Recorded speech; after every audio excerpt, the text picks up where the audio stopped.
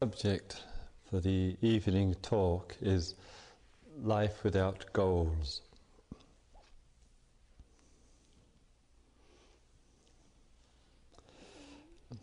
It doesn't take a great deal of intelligence to see that the world has considerable number of ideologues, and that there's a conflict which is going on in all areas and amongst a whole variety of groups of people who very much identify and adhere to a particular ideology. And we see that these various ideologies cause a tremendous degree of suffering, conflict, injustice.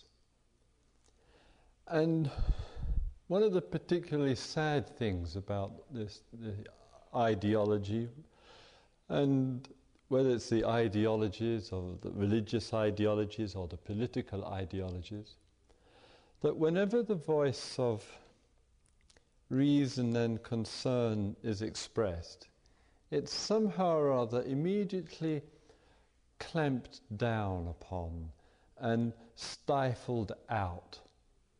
And I've noticed, as one of those people who are concerned like ourselves about the world that we live in, that from the sources of power and influence, there seems to be increasing degrees of sophistication through the media and through technology and other forms, which are able to render almost ineffective the voice of concern, the voice which pleads and works for fairness and equality and justice. And one notices this again and again. And so despite in our society paying lip service to democracy, to me there isn't any real democracy, because of the very format and the structure of things is such that the movements which are concerned for change, outer change, are quickly dismissed. And there was a very classic example, I felt, of this. You may have heard of in England in recent years of the women who, with tremendous courage and dignity and endurance, spent periods of time outside the gates of a USAF air base called Greenham Common.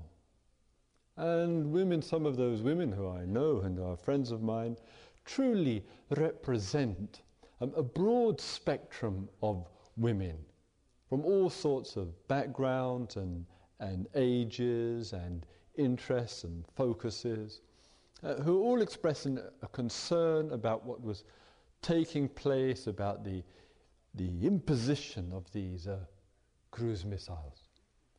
And gradually, through constant undermining and constant putting down, that these voices, and a growing number of voices, gradually became isolated from the main stream of so-called right thinking or whatever, until in the eyes of the public they became conceived of as, that bunch of militant lesbians.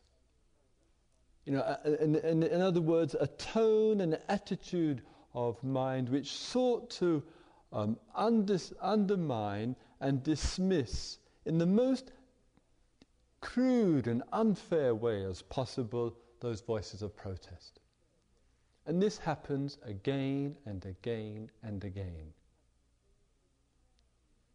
And so there is the power and the influence of one form of ideology, and this ideology is sustained, and with it, wherever we express our concern about it, one is liable to find oneself somewhat alienated.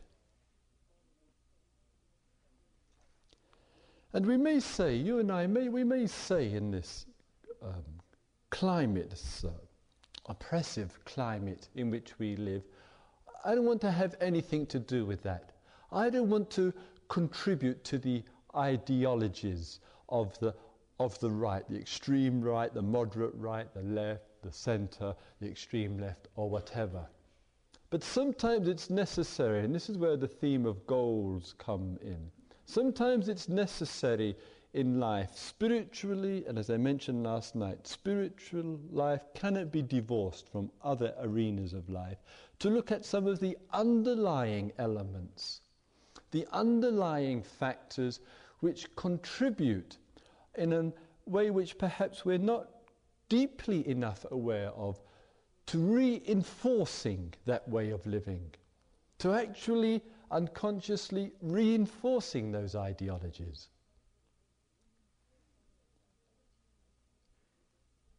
And that means, it seems to me, that two areas particularly which is important to look at. One is the personal area, of course, and the other is in our relationship to the other areas of life. And one of the things which concerns me, and it concerns me a great deal, and so I find myself willy-nilly talking about it rather a lot, is that spiritual practices, and these kind of practices which we are engaged in, can, in a rather unfortunate and sad way, contribute to the ideologies themselves. Contribute to the ideology so familiar to the thinking of, you're in this world, all that matters is yourself, go out and get what you want, whatever it might be, and in some way contribute to this area of, or way of looking at life from a standpoint purely of self-interest. And spiritual practice, and especially and particularly, I would say, Buddhism, has as its major responsibility the challenging of that. And I rather appreciate what one of the bhikkhus, that is, what one of the monks said in Thailand on a BBC documentary. He said that Buddhism, I'm not talking about the ism aspect, I'm talking about the spiritual practice, that Buddhism and capitalism, the society in which we live, are completely incompatible.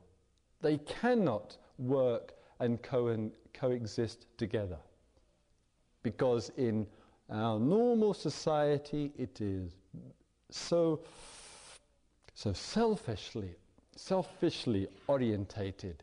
It's what I want and moving toward my particular goals. And the heart of spiritual practice is to question the whole concept of self which is doing all of this.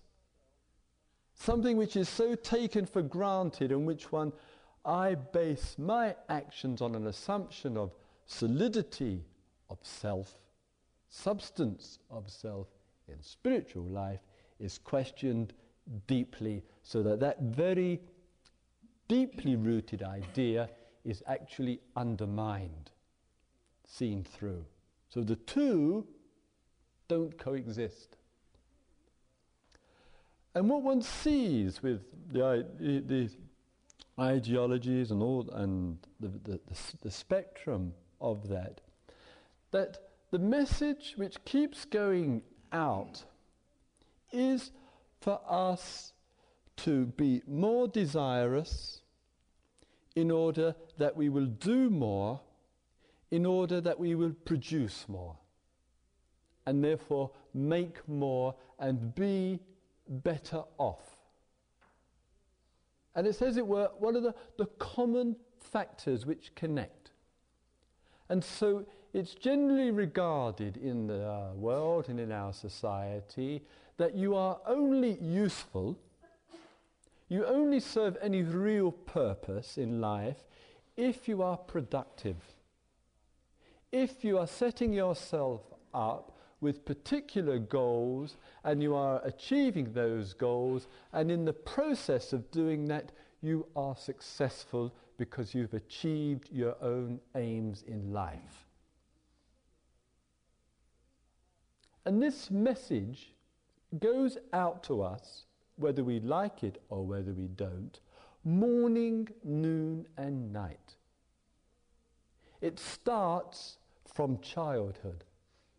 It starts with our parents, with their great expectations on us. And therefore, in the eyes frequently of our parents, we ought to be going after something to achieve certain goals, and there are certain professions which are very acceptable to our parents. And being a lawyer and being a doctor and so forth. And of course one might say, now I hear or read in the papers now in England, that the doctors seem to be very compassionate and doing all sorts of things which are supposed to be errors of judgment, which seem to be making a great contribution to supporting lawyers. If you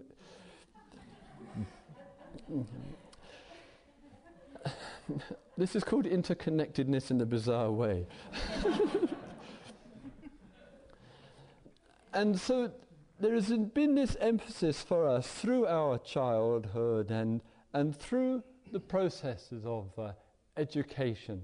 And so that goals and personal goals in life have become, for us, with great frequency, the whole reason for one's existence.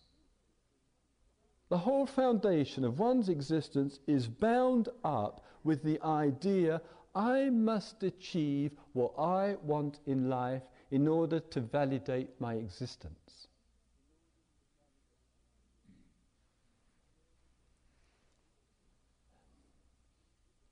Well, we look at the results. It's been going on for centuries. It's had a tremendous emphasis in the industrial society. It's been pumped home to us morning, noon and night, and the means for pumping it home is becoming increasingly more sophisticated. And people measure themselves through their comparisons with each other and through whether one is really moving up the ladder in some form or other. And that's common wherever one is in this world. And that's noticeably common and frequent in our society. And you may not have here in America, although I would say you have, but the kind of social problems that we have in England, on the continent, where at the present time 35% of people under the age of 24 are unemployed. And that number grows and grows and grows. And people are being fired day in, day out, left, right and centre, because they are unable to fit in with the system in some way or other. And so the unemployment level in Europe is whatever it is, something like 30 million people. And it grows each year. And with all of that, it means that countless numbers of people, young and middle-aged and elderly, feel to be on the scrap heap, having no real use and no real purpose, because the society has trained the mind towards success and career and goal, and the society can't provide one.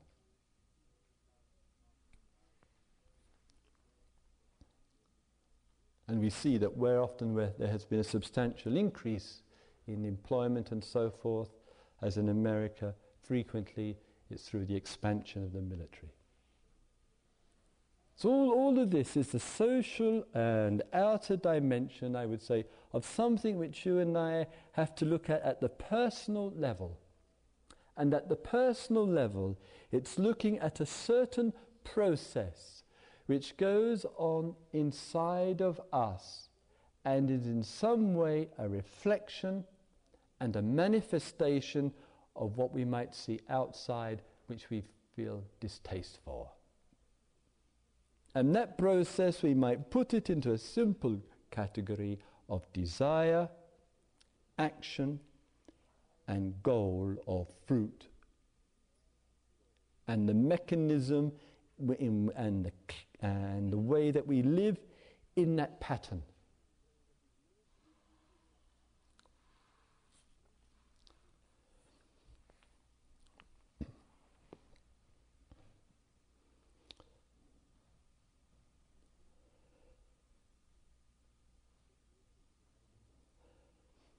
Just recently, I was, in February, I went to Sri Lanka.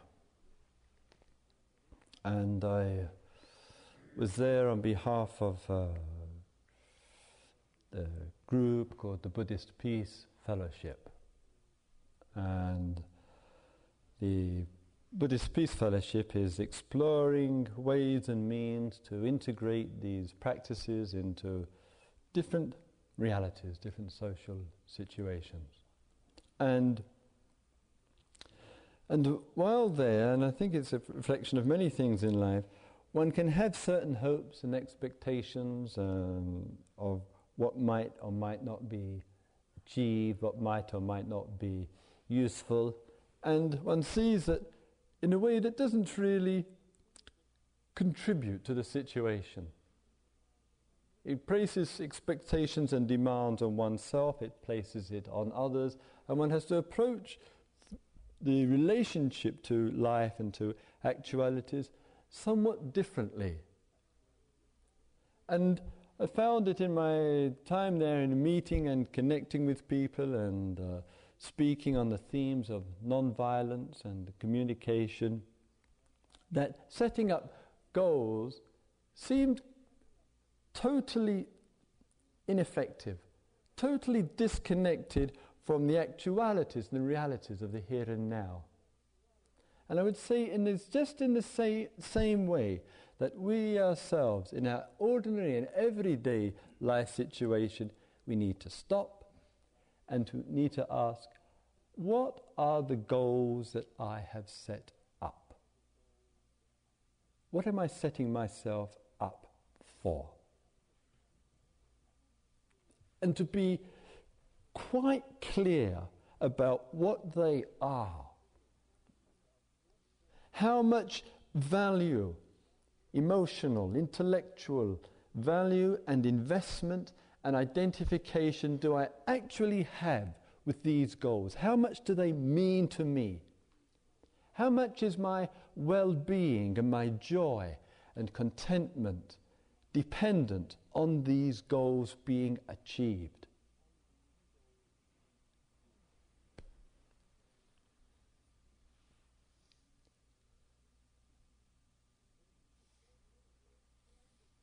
And those kind of questions means that there's a twofold aspect, and in one of the discussion small group meetings today, we were touching on this a little bit. And in the twofold aspect to that, one is the process and the identification with the goal.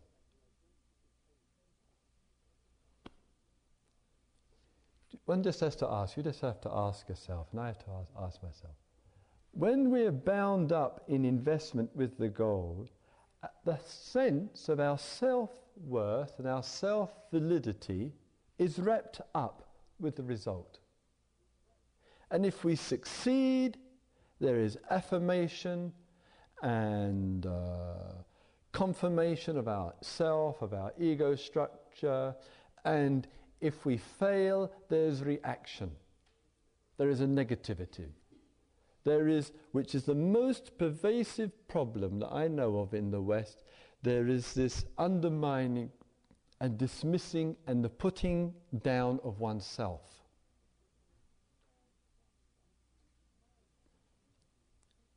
And we find easily and frequently living this way. Drive of the mind, finding some action and means to meet with this drive in order that some success will come so that we can believe in ourselves.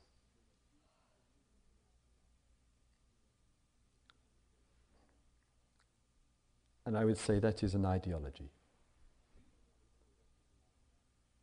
I would say that's a belief system about a way of living. I would say that unless we explore this in our life seriously and we go into it, we are just contributing to what we see in this world.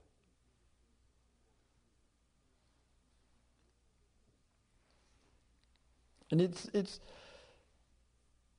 very difficult for us to stop and actually challenge and ask ourselves, can I learn to look at life and not have goals and particular goals as my emphasis? Not give that the value that I've been giving it for so long, for so many years. And when you and I begin to stop and to challenge that, then there can be the beginnings of another relationship.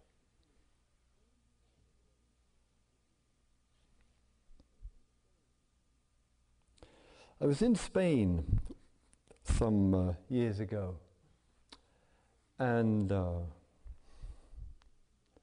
the conversation which continues to stick in my mind, and I think a very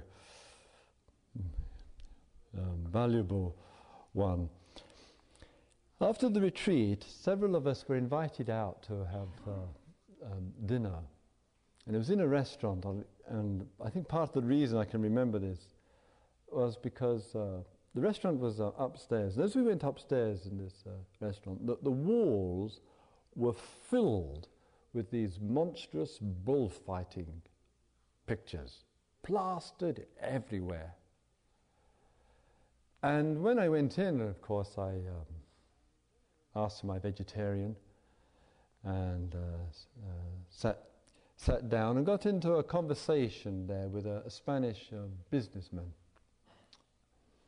who, by normal Western standards, would be considered extremely successful. He told me that he had a large business in Madrid, an apartment there. He had a house on one of the islands. He owned a yacht which he travelled around the Mediterranean. And he gave me a ride back with my friends to the place that we were staying. And those of you who've ever been to Madrid, unlike here, though things are improving in the States at long last, the cars there are extremely small. And he had, it's not a word of a lie, the biggest car in Madrid.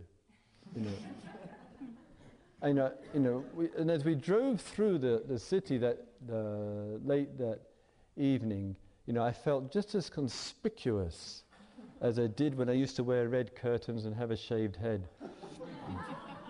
And so in the course of this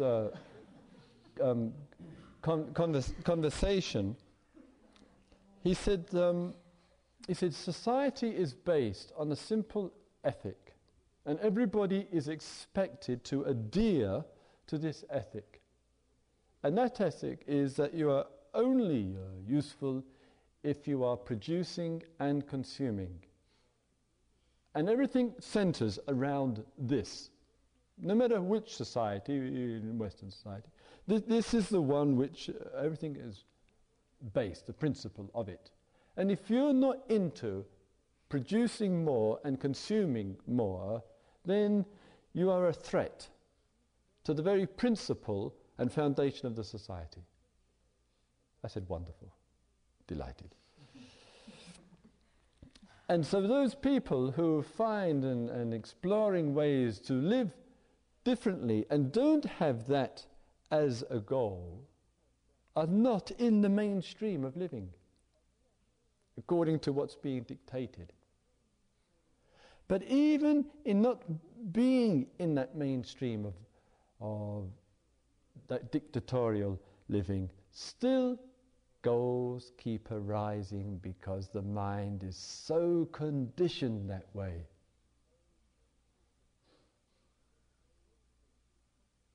And when we begin to question that, and we begin to have doubts, and we begin to let go of that, it can be quite fearful. So where does that one leave one? This is the way our mind is fixed. Not to be fixed in that way means that fear arises.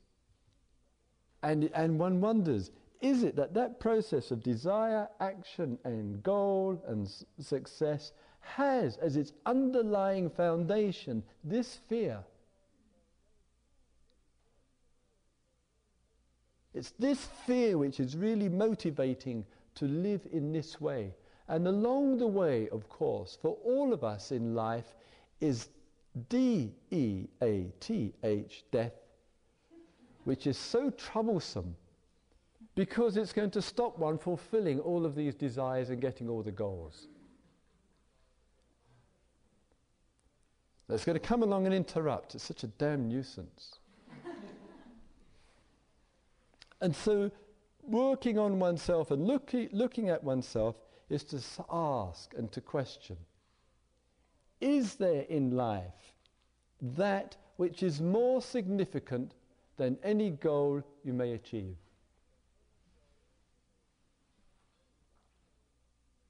And any goal, anything which is an expression some way or other of personal achievement, personal success.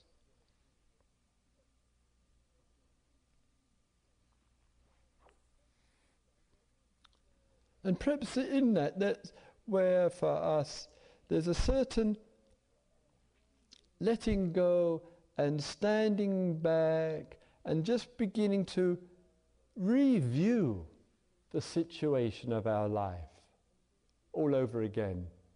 And to view life not so much from a standpoint of I, me and mine, but from a more expansive kind of view. So that this conditioning of mind gets these goals and the obsessions about success really into perspective.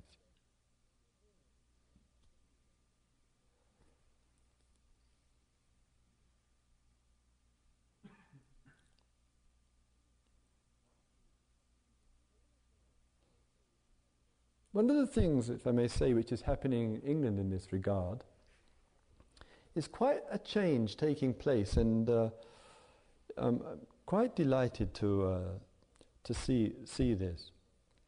With the increasing number of people and young people for whom the society has no place and therefore are supported through the social security.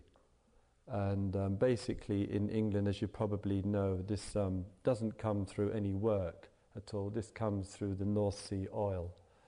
And approximately 3 barrels of North Sea oil pay a person's dole each week. It's quite a good arrangement. And when there are societies like in England which can't or don't want to be competitive, usually through lack of imagination. And with this increasing number of people who are actively out of work, there was a period of time, and I've noticed this in the 9 years since I've been back there, that people who were out of work felt the highest priority for them was to get back into work and to get a job and to get back onto the grindstone, onto the rat race and so forth. And that view is changing. And one of the newspapers, the Guardian, is a kind of, I won't say anything about it, calls these people the new people. Why do they call them new people? But it's as daft a concept as the new age. And basically what is happening is that people, in this case young people, are realizing that the society, through the process of parents' education and work and success, can't give them that anymore. It just simply isn't available. So instead of, as it were, feeling, as many still do, of course, moping and depressed and unhappy and hanging out and so forth, the attitude of mind is beginning to change quite considerably. And so the dole money is being regarded as a kind of government grant to do things which one appreciates to do and enjoys to do, and just things which are not so much money orientated, but to express other areas of life and interest. And there's an actual change taking place, not a change which has initially come out of awareness and self-knowledge, but more it's a change which has come from the outside, imposed upon, and that itself is bringing about a change within. And it's that looking and changing one's view and perceptions, and therefore one's fundamental values, is what life without goals begins to mean. And in a way, I feel it's quite necessary for us, for all of us, to have faith in that. And so, therefore, moving up the ladder socially and getting good grades and being affirmed through success really is all rather empty. It doesn't say anything about life. It just says one can do something, and one has got something, and one has got a few letters after one's name or before one's name. Well, we've all got letters through our name and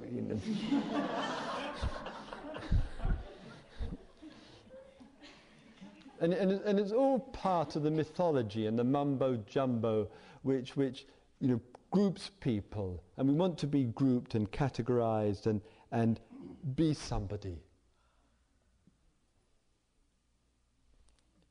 And it doesn't mean anything.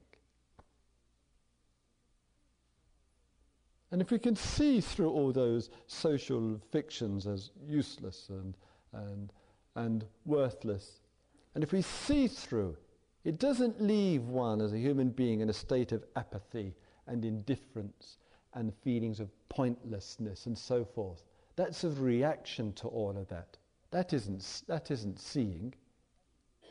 That's just being bound up with it in a reactive way. But seeing through all of that means that the energies, the mental, the spiritual, the emotional, physical energies are not diffused and deflated, but the energies are there, and those energies flow, but they don't flow in that goal-orientated way. And thus make space within for a rhythm and a dynamic in life which is truly alive and joyful.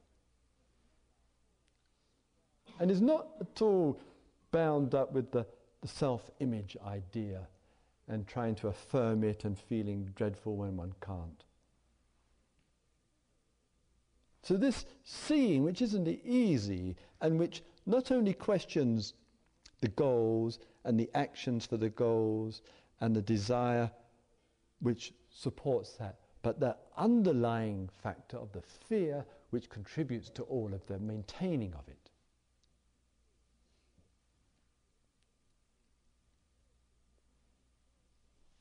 And if we can work with that, then possibly for us as human beings, there can come a more intelligent way of living, a more balanced way, in which ambition and competitiveness is seen to be ugly ugly, completely alien to a sensitive person.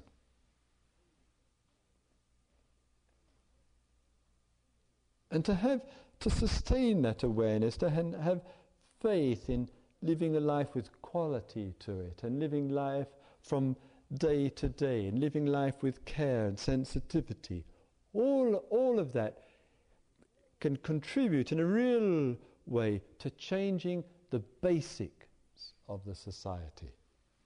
Not just the outer levels of it, but right from deep in our own psyche. Because the other way isn't working. The earth is being consumed. It's being eaten up. And human beings with it.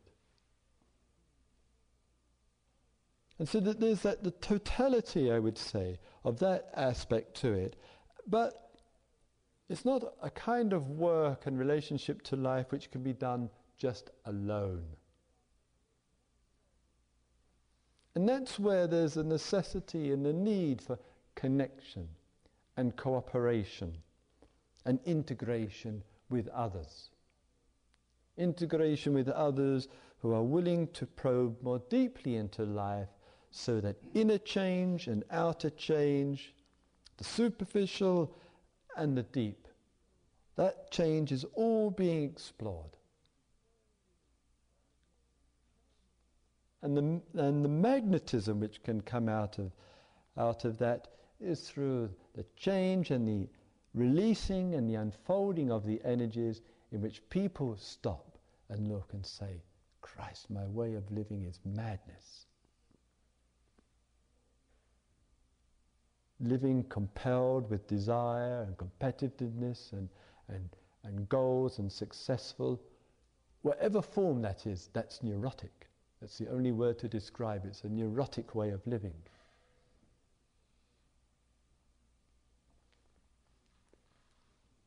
And so this looking to see that in our own vitality and joy and sensitivity.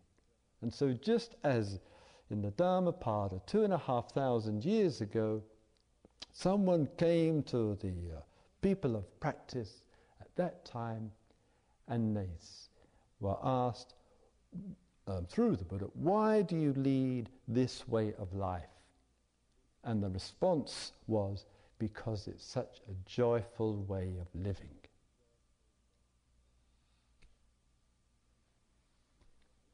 And in the last analysis, awareness, sensitivity, and joy, contentment and happiness is the real indicator of a person's understanding in life.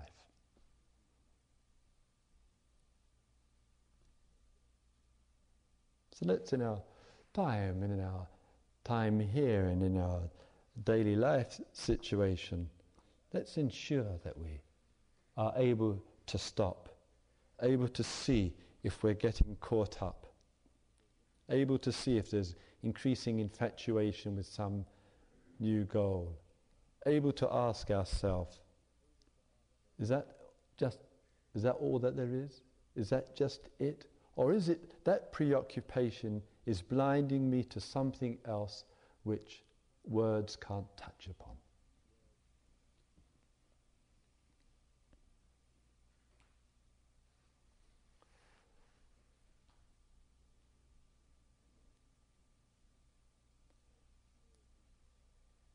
May all beings see into themselves. May all beings see into the nature of things. May all beings live with joy.